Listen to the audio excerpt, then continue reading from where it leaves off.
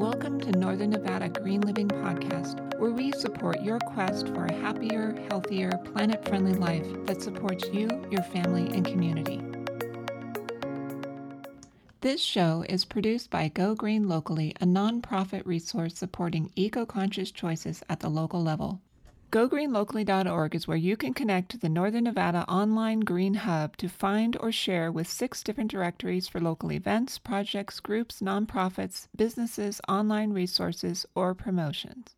Visit the Hub today to sign up for email subscriptions where monthly we send you the list of local events and any local green promotions that have been shared in the directory. Events, whether they are virtual or in person, are a great way to support your greener lifestyle and ways to make our communities more sustainable and eco-friendly. Today I'm speaking with Help Save the Bees Foundation, a 501c3 Nevada nonprofit whose mission is to inspire and educate the community about the importance of bees, their challenges, and how to participate in supporting them and taking action for their health and survival. Ray Hopper is the founder and treasurer, and he has been keeping bees off and on since 1982. His passion has inspired him to dedicate his life to help the plight of the bees. Dan Ryder is a director, a beekeeper, and an organic gardener. His wife, Valerie Ryder, is the owner of Heirloom Gardens, an organic permaculture-based landscaping company. Both are very experienced in organic gardening and working to support nature and local ecology. Welcome, Dan and Ray. Thank you, Jenny. Glad to be here. Thank you. Yeah, I'm very excited to speak with both of you and learn more about the health of our bees and about Help Save the Bees Foundation and how we can take action to support the health and recovery of our bees and other types of native pollinators. So to start out with, please share with our listeners some of what's been happening to our bee populations and the cause of concern. Maybe just tell us your name and then go ahead. Well, I'm Ray Hopper. I'm the founder of the Help Save the Bees Foundation, as Jenny just mentioned.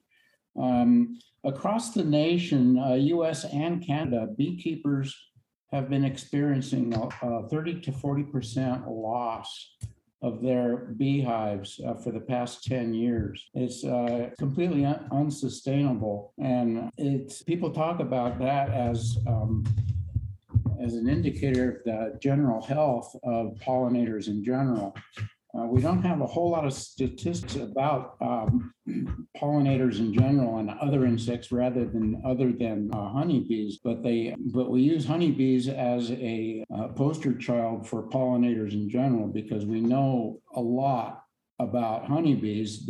We have top scientists working for the United States government that do a lot of research about honeybees. And what we know about honeybees, we can extend to other pollinators. Anyone that's my age or older remembers as children when they went on vacations with their parents, what we call the windshield effect, which is every time we pulled over to fill up with gas, we'd have to scrape off all the bugs off the windshield.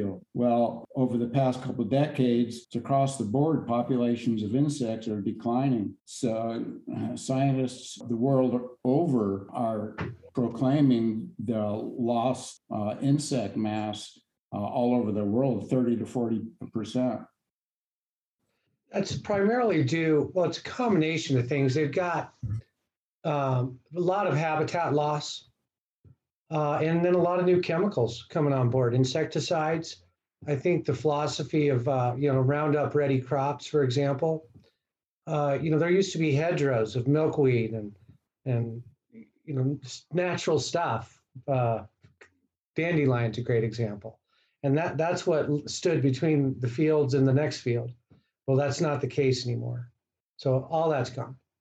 And it's been replaced by a monoculture, typically things like corn and soybeans, and really right in the middle of the pathway where a lot of these insects migrate. And people are shocked to find out they don't stay one place all the time. We all think of the monarch butterfly, but there are others too. Then you weigh that with some of the very sophisticated chemicals, the nicotinoids, which have been around for about 20 years from now. And I think the evidence is clear on a lot of levels. They may not be directly deadly to bees, but they affect things like their navigation system. So they simply can't find their way home.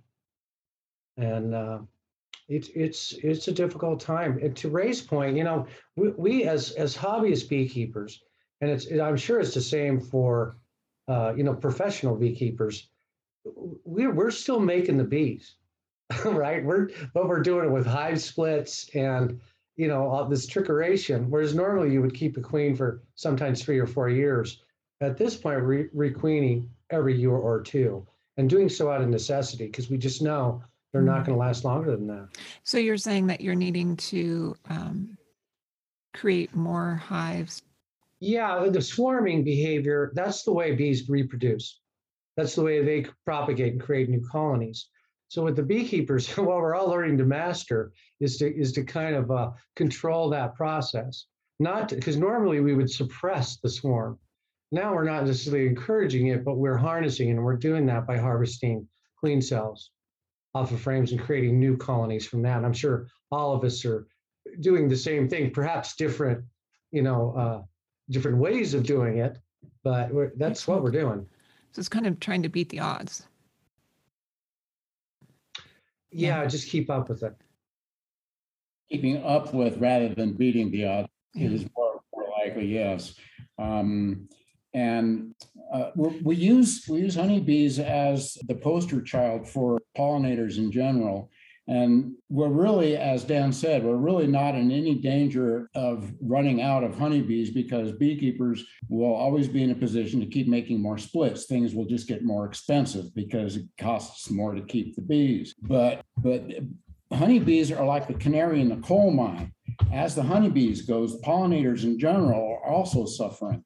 And we don't know as much about the native pollinators that we have in our backyard. We can keep making splits with our honeybees, and they're not going to suffer in the long run. But as the honeybees are going, all our native bees are going in that same direction. It's those that I think deserve more concern, that when the native bees go, they're going to be gone because nobody is splitting colonies of native bees like the commercial beekeepers are doing with honeybees. Yeah, we're not able to replenish that supply. Yeah.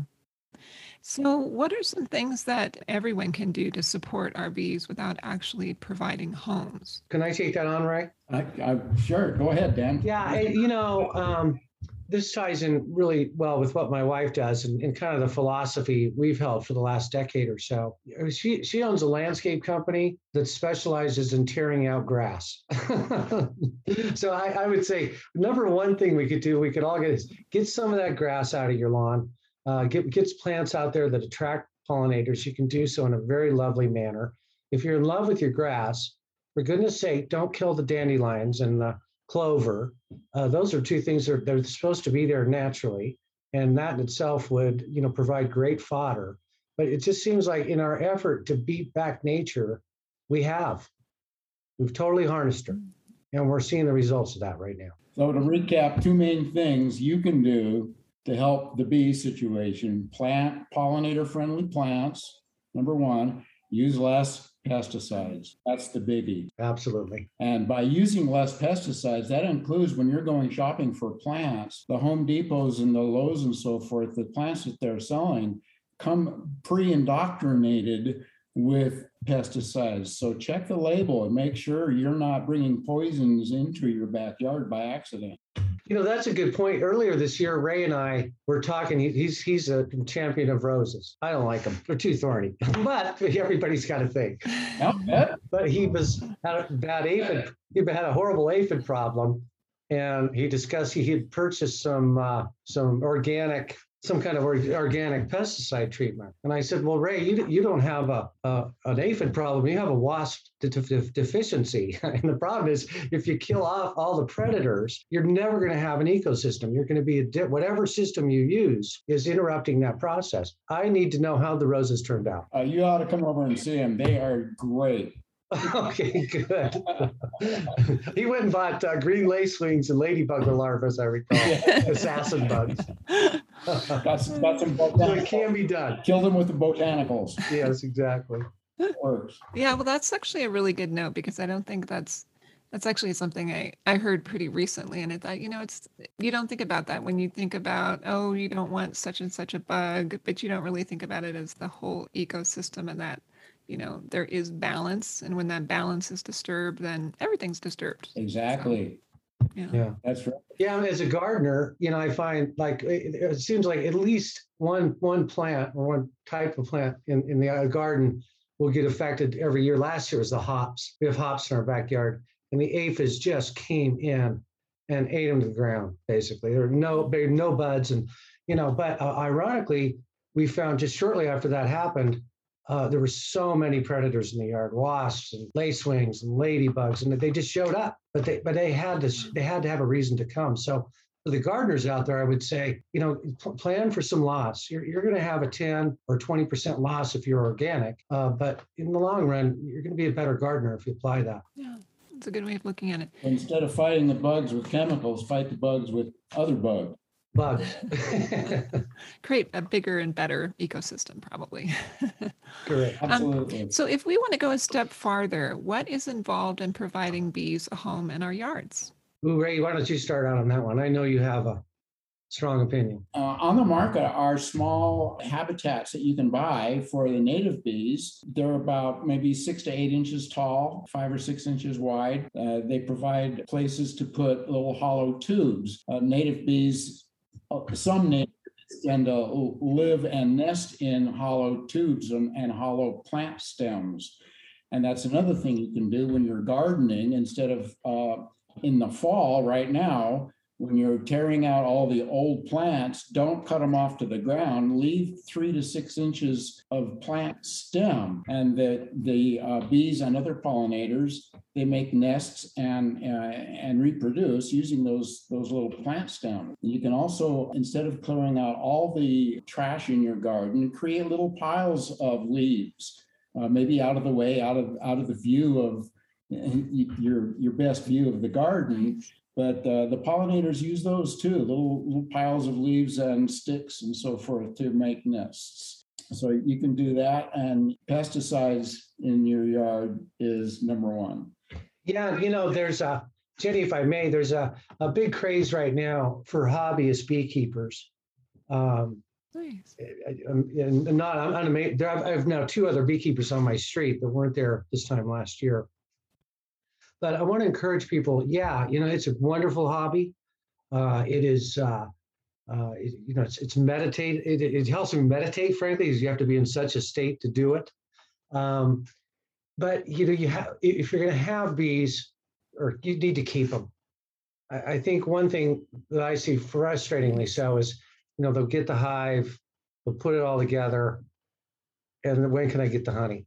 And I was thinking the other day, because a guy asked me how often, and I'm in my hives about a dozen times a year. Not every month, because there's times I might go a couple of months, consecutively. I won't even look at them. But it's Mother Nature, and just if you've ever owned horses or something like Christmas Day, they still need to get fed, and bees require sometimes inconveniently so. Swarm season, for example, when you want to be outside and doing things fun in the outdoors, you got your head in the bee box because those bees are going to leave and you want to prevent that. So I just would encourage, great hobby, get involved, but do it for, be in it to win it, and don't just think it's going to take care of itself. Yeah, it's a responsibility. You bet. Like any pet. So as beekeepers yourself, what is something that is often not known that many people would find interesting about raising bees? Well, I get asked often about what bees do in the wintertime right about now. People ask that kind of question. What do bees, do they hibernate? What goes on inside the beehive? And the answer is no, bees do not hibernate in the winter. They stay alive and active, actually. Inside the hive, there are a few baby bees, actually larvae, that they maintain a temperature of 60 to 90 degrees inside in that little cluster. They form a cluster around that group of larvae. If you've ever seen the movie about penguins where they keep the eggs warm by circulating the ones on the inside, they move to the outside and they get chilled and they move to the inside and they keep doing that back and forth. The bees do the same thing. The bees on the outside of the cluster, they get chilled, so they move to the inside. And the ones on the inside, they move on to the outside. They keep moving like that around all the time. And what they do is so as a beekeeper, we have to keep that in mind that they are going to be consuming carbohydrates all winter long to keep up that energy and keep up that heat. So we have to provide them 50 to 60 pounds of honey in the hive going into the winter. When we harvest honey, we can't take it all. We have to leave some for them to get them through the winter. And then we monitor them through the winter time too, to make sure they have enough to get through. But the worst thing in the world is opening your beehive in the springtime and find them all dead from starvation. Mm-hmm. So I've heard that heartbreak story enough times. Yep. But that's what the interesting thing is that they do that. They keep that heat level up all winter long. It can be minus 40 outside the hive. Yeah. And it'll be 60 to even 90 degrees right there in the middle of that cluster. My amazing story about bees is they are able to communicate. The workers, the foragers specifically, are able to communicate through different dances. One of them is known as the waggle dance, for example. That's amazing. And they can do distance and direction, directing other workers in the hive to some great food source. So they were literally drum up. If you watch them, they're like cheerleaders. And they will just run around the hive doing their dance, trying to get somebody to go out the door with them, like John Belushi, to this honey source. And they've proved out the fact that there are people that can calculate exactly where this source is based on the movements the bees make. I can't do that. I know of no other species that can communicate the location of a remote food source to its partner. Ravens can communicate the location of a nearby food source by circling that, but bees tell other bees there's food. That way, 150 feet northwest. Way over there, 3 miles away, lie northwest, and they'll find it. That is an incredible thing. Wow, that's amazing. So if we want to provide homes for bees, but we don't want to take care of the hives ourselves, are there many people in the area that will help take care of them for us? Boy, precious few. I have he's actually serving as my mentor right now, Dan Bailey. And I know he's got some hives around town. For example, I know he loves the old Southwest Reno. That's where I live too. But it's just kind of that ancient fodder. And but he may be one to contact. But no, generally speaking, not so much. I think Ray's this way too. I've mentored I'm now my third beekeeper. But if I find someone with the right attitude, I'm doing the work anyway. So, they come to my yard, we work the bees, I help them buy the right stuff. I may go visit, make sure they're set up right. But that's kind of how I've handled it. Ray, what do you think? Yeah, that's pretty much it. You pretty much have to know someone and be close to them. It has to be pretty much of a friendship relationship, I think. Well, it's an apprenticeship, right? I mean, there's so much to know. I'm into this now about 10 years, and I was reading a book today. I'm like, oh my God, I didn't know that. It's like it's almost on a weekly basis, you will learn some new thing about bees. Most hobbyist beekeepers keep as many hives as they want to. And they're really not looking for other opportunities to work on other people's beehives. So I'd say the opportunities are few and far between to find someone else to take care of your bees. If you're really interested in something like that, I'd say, well, let's get to know someone in your local bee club. Yeah, and that's a great place to start, I think, is the Northern Nevada Beekeepers Association. You can find them online, and it's a very nurturing club. I think they do have some good souls in there that Nice. want to see people doing the right thing. So that might be a good place to start.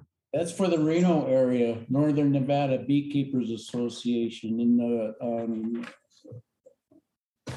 Carson City area, there's even a bigger beekeepers club. It's called the Great Basin Beekeepers of Nevada.org. Hey, if for any listeners or watchers, they're in February 24th through 26th, I believe it is. They do the biggest bee event in Northern Nevada. It's the Mason Valley Beekeepers Conference. 3 days, Okay. just pouring a lot of love on honeybees. Nice. And for that's not a bad introduction. And you said it's Mason bees? No, that's Mason Valley. That's Yerington. Oh, Mason Valley. Okay. Mason Valley Okay. Beekeepers Association. Gotcha. Excellent. We're just hooking you up with some bee heads. Yeah. Yeah, we'll put that in the show notes as well so everyone can find it easily. So, what additional actions are you taking to help the bees and actions that we can take with your organization? Well, I'll start. That I think we're a young organization. I feel like we're twice as better today as we were in our first year. So we're still kind of learning too. At this point, the donations that we receive, we're trying to use it most of our time finding what are the best benefactors for that. And there's quite a bit of work. For example, we're looking maybe for some park space, but we can donate the cash and maybe some time to put in a nice pollinator garden. Well, there's a lot of opportunities, but you go walk through the parks and the status of the maintenance of some of the plants. Sorry about that. The status of the maintenance of some of the grounds. It's like we're going to come invest 10 grand, and who's going to care about this? We can't come out and water it every other day, So I think we're on the cusp of doing some really great things. And I think if you're looking to just flat make a donation, we would be a great entity to think of because we're very conscientiously distributing those funds. One other thing you can do is you can sign up for our newsletter on our website and stay current with events and activities that we're doing in town. Nice. And your website is? HelpSaveTheBeesFoundation.org. Perfect. So can you suggest some additional resources in our local area that will help us learn more and maybe get more involved? I think you mentioned already a couple of them. Are there any others that you wanted to mention before we? I will plug one organization. It's kind of a specialized organization. It's called beesforvets.org. And it's spelled with a number 4, bees for number 4 vets.org. What they do is they train veterans and first responders in the art of beekeeping. As Dan mentioned a little while ago, beekeeping itself is a very meditative occupation. It takes a lot of focus, a lot of concentration, a lot of what they call mindfulness, being in the present. And this has been found to be very therapeutic for people with things like post-traumatic stress syndrome and so forth, like that. And so that's why this organization is, I think they have about 30 or 35 current participants, veterans and first responders.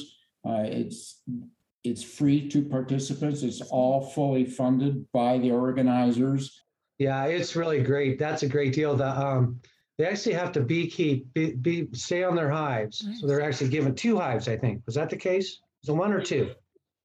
And they have to come out on basically a weekly basis, or maybe it's bi-monthly, check the hives, do all. If they successfully make it through that 12 months, they get to take their hives home. And UNR has donated that location for that use. It's a nice partnership. And you can find out more information about that on their website, beesforvets.org. I'll send you that link. Nice. So where are they caring for them before they take them home? In Hidden Valley, out on the UNR farm campus, or Nice. ag campus, I should say. Nice. Excellent. So okay, great. So one of the things that I wanted to ask you about, so I've heard that it's better, like if you're going to be doing any kind of bug control, like you mentioned, to use other bugs, maybe beneficial ones. But I've also heard that, if you're going to use something, it's better to use something organic based and not synthetic based. No. So, No, okay. that's a no. So can you speak to that a little bit more? You're disrupting the system. You're just trying to fight nature with a different weapon. Right.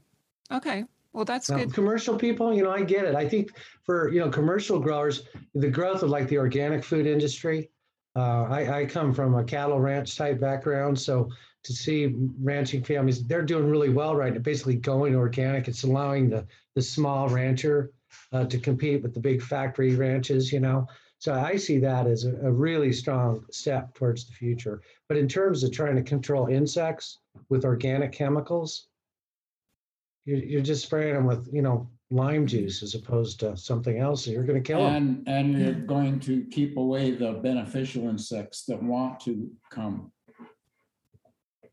Because those, even though they seem less harmful, they are harmful. Yeah, right.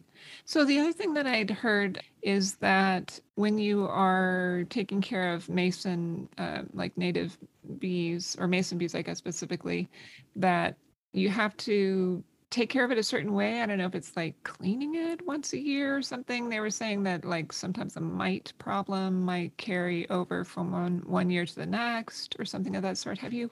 Well, the thing Ray's talking about, the little tubes, right? You can replace those anytime you want and just keep the house. If you're concerned about that, it's you don't even need anything. You could literally drill 5/16 holes, 16 inch deep in the top of it needs to be horizontal, but into an old 4x4 fence post. You can create habitats just like nothing. I think back to the landscape, we need to have yards that attract these types of insects. And that means lots of flowers.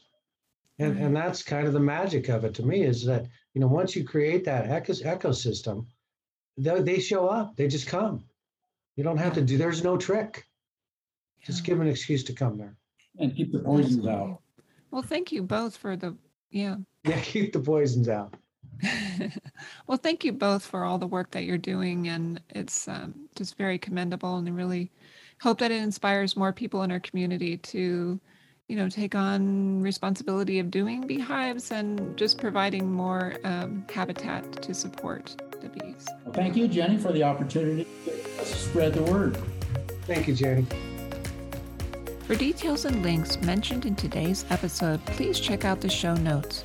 Also, if you haven't already, subscribe at gogreenlocally.org to receive local green event monthly emails to help you stay informed about events going on in your area.